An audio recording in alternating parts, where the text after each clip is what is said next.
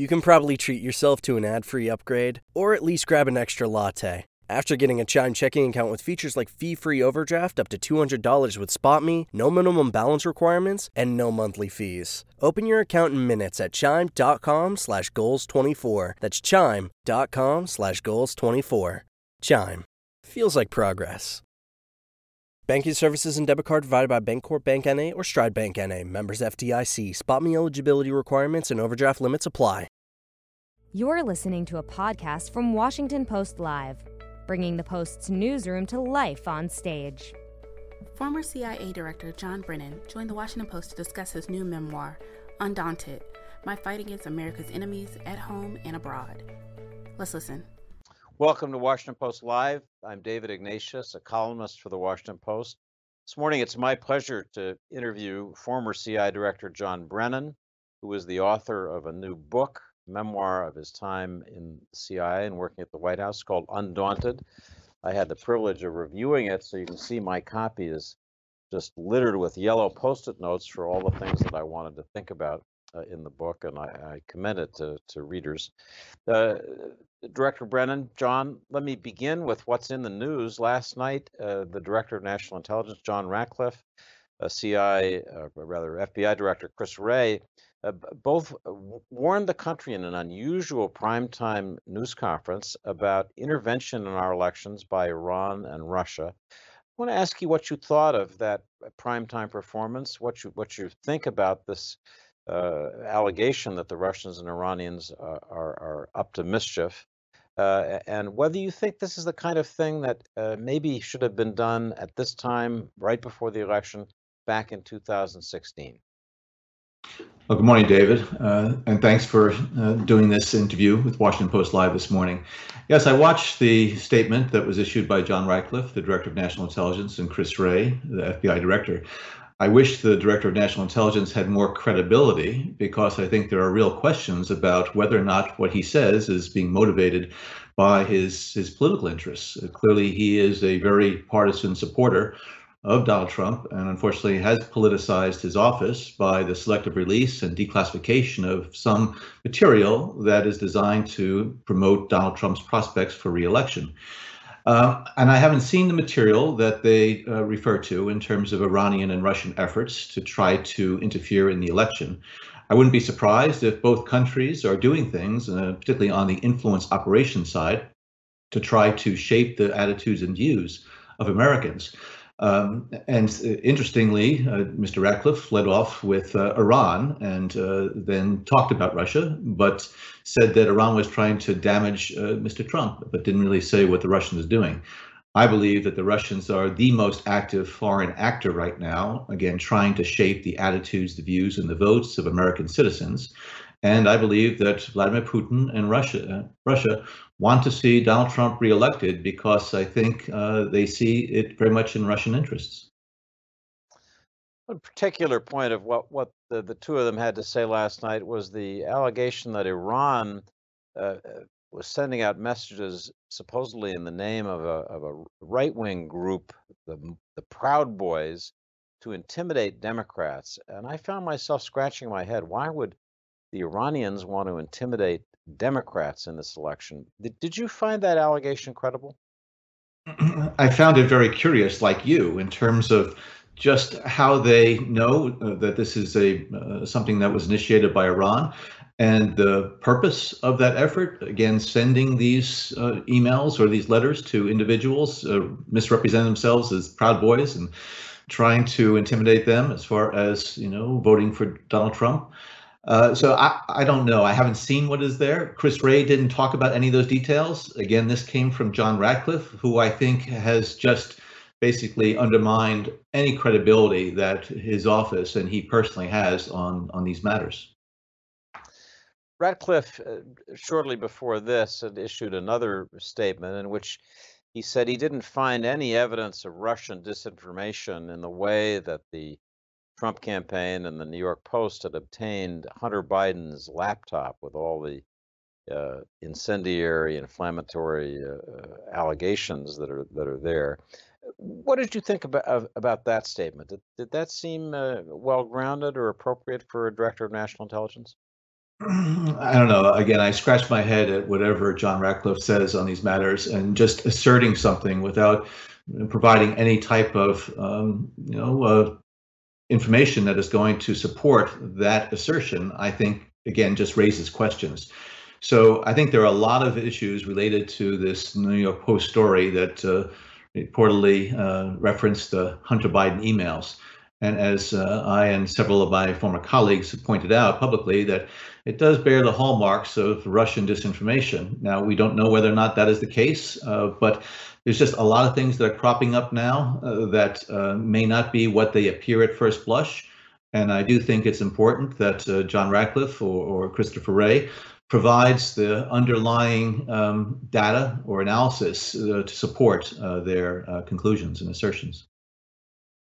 One more question before we leave DNI Ratcliffe, and that is, what effect does it have on career intelligence professionals when it's seen, by critics at least, that the person who's director of national intelligence, coordinating the 17 intelligence agencies, has a political agenda? What do the career officers at CIA or other agencies think when they're confronted with that? Well, I think it's, first of all, very demoralizing because it really runs counter to what the intelligence professionals and the leaders of the intelligence community are supposed to be doing, which is to provide apolitical, nonpartisan, objective truth to policymakers and, when appropriate, to the American people. And the fact that you have somebody who is such a hyper-partisan and clearly is demonstrating loyalty and fealty to Donald Trump as opposed to upholding his oath of office, I can imagine that my former colleagues at CIA and even in the Office of the Director of National Intelligence are just shaking their heads in disgust that we have somebody now at the helm of the United States intelligence community that is misusing and abusing his authorities in the interests of the political objectives and personal objectives of Donald Trump. Let's turn to President Trump, and I want to ask you the simplest baseline question. Could someone like Donald Trump, a business person with, it's reckoned by the New York Times, over $400 million in personally guaranteed loans coming due, could that person get a security clearance in the U.S. government if he was not president? Well, there aren't too many people with $400 million in debt who apply for security clearances. But I would think that any fair review of a financial statement that indicated tremendous liability and debt would raise red flags in the eyes of those security reviewers who have to make those determinations. Because you don't want to have somebody who is deeply in debt and therefore may be looking for ways to get out of that debt by compromising their obligations to the government. And so I think it raises some serious questions about what Donald Trump is doing and has done in order to try to address that debt either while he's president or afterward. And so, no, I do not believe that he would qualify for a variety of reasons, not just because of his debt, but because of the other things that he has done and said and behaved throughout his life. John, let's just assume for the moment that Donald Trump is reelected November 3rd. What should citizens think about when they have a president reelected to a second term who has that level of indebtedness? What are some of the questions that we should have in our minds that an intelligence officer like you would have in his mind? Well, I quite frankly shudder at the thought of Donald Trump being reelected because I think our country already has gone through some serious harm and damage because of his supposed leadership, which is anything but. But I think Americans should be asking questions about what is he doing because of that indebtedness? What is he doing because of his fear that maybe because of his past financial dealings or because of something that he has done previously, whether it be with Russia or China, might be exposed. And therefore, is he actually carrying out his decisions with the eye to either enhancing his personal and financial fortunes, as well as preventing some damaging information from being disclosed that really would, I think, further undermine any pretense he has to being president of the United States? John, you write in the book a passage that I quoted in my review of it in the Washington Post that during the 2016 election, you told President Obama that the Russian effort to undermine the integrity of the November 2016 election is much more intense, determined, and insidious than any we have seen before. What accounted in your mind for the intensity of the Russian play in that election? Well, I think the Russian attitude about the election started to evolve in the spring of 2016. The Russians have always tried to interfere in U.S. Political environment, either by collecting intelligence or trying to divide us as a country. But as Donald Trump continued to pursue his ambitions to become president, and he was going up in the polls and winning primaries, I think Vladimir Putin and the Russians saw that he, in fact, could be a very attractive candidate from their perspective. Because, as I note in the book, I think the Russians prefer to have leaders, particularly of Western democracies, who are businessmen, who are willing to make deals and be transactional and are not driven by principles or ethics or what the United States is trying to accomplish as a global leader.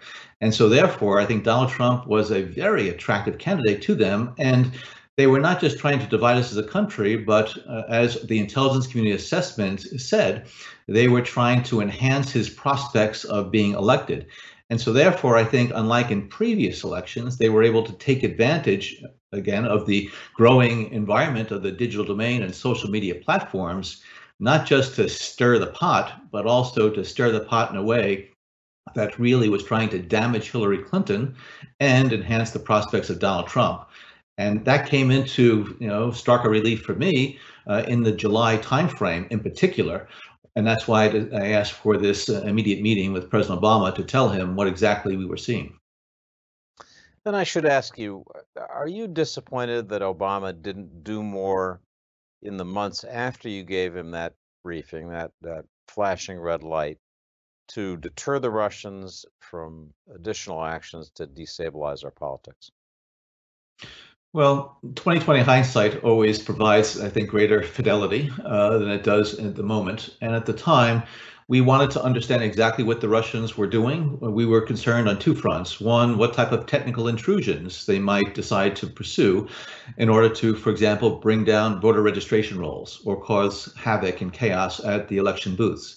So there was a technical concern there. The social media and influence operations, I think we've learned a lot more about that as a result of the Mueller report. But when I look back on that time period, President Obama wanted to do everything possible to understand what the Russians were doing, try to deter it, but not try to do anything that might, in fact, interfere in the election and raise questions about the integrity of the election. President Obama was the titular head of the Democratic Party. His former Secretary of State was running for president. And so therefore, President Obama had to strike this balance between doing everything he could, but without being seen as putting his thumb on the scale of the election. So when I look back on it, we decided not to engage in a cyber rattling of the Russian cages at the time because the Russians could have stepped up their efforts on the technical intrusion side. And we didn't want to spur something like that. So looking back on it now, should we have put out more of a clarion call to the American electorate that the Russians were trying to interfere? I like to think yes, because I didn't anticipate at the time that Donald Trump was going to be elected. And if we thought he was going to be elected, would President Obama authorize additional things? I think only President Obama knows the answer to that question. Let me venture near the deep water here, John. Many of President Trump's critics have wondered whether the Russians had something on him, in quotation marks. And I'm wondering whether you, as CIA director, ever conducted a real counterintelligence investigation that would address that question, a back room where the level of secrecy, confidentiality was extreme, even by CIA standards. Did you ever do that in the case of Trump to see if there'd ever been an approach or a moment where he might have been subject to that kind of pressure? Well, the authorities of the CIA and of a CIA director are focused on foreign intelligence. We could pursue what the Russians were doing and try to understand that and try to collect intelligence against those efforts. But we have no authority to try to investigate any U.S. person. And so whenever we would collect intelligence about Russian attempts to interfere in the election and try to cultivate relationships and contacts with members affiliated with the Trump campaign, we would pass that information immediately to the FBI for their follow-up counterintelligence investigation. Now, the CIA and the FBI do conduct counterintelligence investigations together when the CIA is intimately involved in, let's say, the pursuit of a spy within our midst. But for the CIA to try to look at what a presidential candidate is doing or has done and look into that background and pull those threads, that wasn't our responsibility, nor did we have the authority to do that. That was the FBI's job. And to follow up on that, do you think that we, the American public, will ever know with confidence the answer to the question what was going on, if anything, between Russian intelligence services and Donald Trump? Or will this be one of those questions that just ends up not being resolved in people's minds? I think of the Kennedy assassination so many years later, people still have so many different views. Do you think it's possible to get to a hard, clear, accepted answer? I think there's a lot more to be known, and I think a lot more will be known, especially after Donald Trump leaves the protective cocoon of the office of the presidency. Those financial strings were never pulled in terms of what Donald Trump was doing with Russia or other countries around the world. He has hidden his taxes, and the Mueller team never pursued that. And I do think those financial links and activities really provide great insight for law enforcement as well as intelligence officials when they're going after terrorists or proliferators or organized crime. And so once these contacts and these activities are revealed, and I believe they will be, we'll know a lot more about what Donald Trump has done in his past. And also, I believe we're going to learn what it is that he has been trying to hide from the American people. Let me turn to another aspect of the Russia issue, and that's the very aggressive operations tempo of the GRU, the Russian military intelligence unit that was involved in hacking the DNC and other operations in 2016, but has continued with its very aggressive actions. A particular unit of the GRU, Unit 74455, is alleged to have offered bounties for American coalition forces in Afghanistan.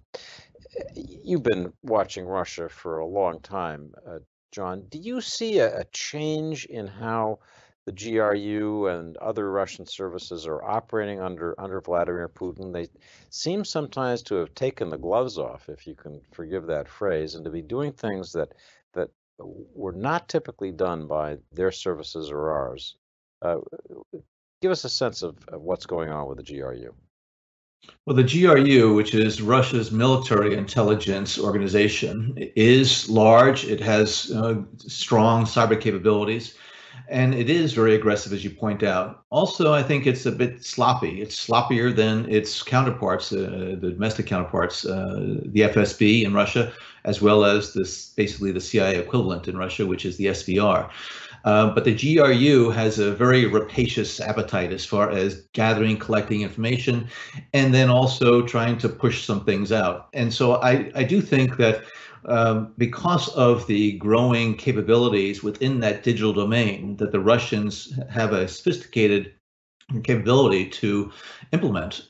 We see more and more evidence, not just here in the United States, but in other countries around the world, of the GRU's activities. They, in some respects, have almost a sort of an unbridled, authority and efforts. And as the Mueller report revealed, we found out a lot about what the GRU was doing in the 2016 election. We found out about it afterward. And I do think that GRU now has tried to learn lessons and maybe is trying to conceal some of their activities. But you're right. I think Vladimir Putin sees that cyber digital environment as the venue to apply Russia's intelligence skills and trade, and we're going to continue to see this in the years ahead, and not just on elections, in other areas as well. So let's imagine that Vice President Biden wins the election on November 3rd, and he comes to you and he says, Director Brennan, you know, you've been running U.S. intelligence for a while. You know the Russians. You had a back channel. You described this in your book Undaunted, a back channel with the head, I believe, of the Russian FSB service. And President-elect Biden says, I want your advice, John, about whether we need to reopen channels to Russia and begin some kind of dialogue that gets us back to a more normal relationship. Would you think that's a good idea, and would you put any conditions on it, given all that's passed between the two of us? Well, I think it's always a good idea to keep those channels of communication, particularly on the intelligence world, open, even when political and bilateral tensions are high, because I think that dialogue is critically important. And so I would advise a President Biden that they need to try to reinvigorate those discussions at the intelligence level and also at the policy level in order to have a airing of views and grievances, as well as you point out, what are the steps that are necessary for Russia to take for us to be able to have a better, more productive relationship with Moscow. I believe a good relationship, or at least a cordial relationship between Moscow and Washington, is very much in our interest as well as in global interests. But also, I think Vice President Biden is going to repair our relationships with our allies and partners around the world as a way to present a more united front against the Russians and Vladimir Putin. And once the Russians realize that the United States is going to reassert itself on that global stage and brings with it those alliances and partnerships that really strengthen our position, I think our ability to actually get the Russians to change some of their activities and behaviors will increase. Let's talk about one of those traditional partnerships in which you were deeply involved, and that is the United States and the Kingdom of Saudi Arabia. Do you think that it's possible for a future Biden administration, if he's elected in November, to have a meaningful reset with Saudi Arabia, which is effectively governed by the Crown Prince Mohammed bin Salman? He has taken you on as a personal enemy. There's been a campaign on Saudi Twitter claiming that you, John Brennan, Secretary of State Hillary Clinton, others were conspiring to place his predecessor's Crown Prince Mohammed bin Nayef as king. That doesn't make it easy for a rapprochement, but do you think there's a path back to a better U.S.-Saudi relationship, and describe what that path would require? Well, first of all, Prince Mohammed bin Nayef was the crown prince, and he was displaced by Mohammed bin Salman. And so Mohammed bin Salman is the one who changed the order of succession in Saudi Arabia. Mohammed bin Salman is a quintessential authoritarian leader. Yes, there have been some reforms in Saudi Arabia under his leadership that have been positive, increased mixing of the genders and reducing some of these social mores in Saudi Arabia. But also he has very aggressively tried to suppress people who speak out against a lot of his authoritarian practices. People have been incarcerated and people have been maltreated, including women activists in Saudi Arabia. So yes, I will continue to speak out against Mohammed bin Salman, who, according to reports, the CIA has determined with moderate confidence was responsible for the horrific killing and dismemberment of Jamal Khashoggi, one of your colleagues at the Washington Post. And so I do believe that we need to have a good relationship with Saudi Arabia. That is in our strategic interests. But Mohammed bin Salman really needs to be held to account for what he has done inside of Saudi Arabia, what he did to Jamal. And I do believe that a Biden administration is going to make it clear to the Saudi leadership that as long as Mohammed bin Salman continues along this path, it's going to be very difficult to repair the relationship to the point that we need to. And I do think that we need to curtail the support for the Saudi military adventurism in Yemen that has led to thousands upon thousands of civilian deaths. I do think that there are things that we need to do in order to show our displeasure, even curtailing some of the support to Saudi Arabia's military. But the fact that the Trump administration has given Mohammed bin Salman a pass for these human rights atrocities is just unconscionable. And I do think Vice President Biden, when he becomes president, is going to make a change in that practice. John, let me pull the camera back for a last couple of questions before we have to leave. We've been living through a period of unusual partisanship, obviously, and some intense attacks on the intelligence community by President Trump and his allies as part of a deep state that seeks its own aims as opposed to those of the country's. What effect does that kind of barrage of criticism have on career officers at CIA? And what do you think the consequences of this are going to be long term? Well, I think it's certainly demoralizing as the women and men of CIA and of the rest of the intelligence and law enforcement communities work around the clock at great risk and personal sacrifice. And the fact that Donald Trump would denigrate their work, their profession, their institutions, clearly has to have a very damaging impact on their enthusiasm for trying to support who basically is the first customer. Never in my 33 years or so of working for 6 presidents did any of them disrespect these professionals the way Donald Trump has. And so I'm sure it is demoralizing, but I think they also are very resilient. And I think they are just waiting to have somebody in the White House who is going to want and value and respect their work and the products that they provide to the policymakers.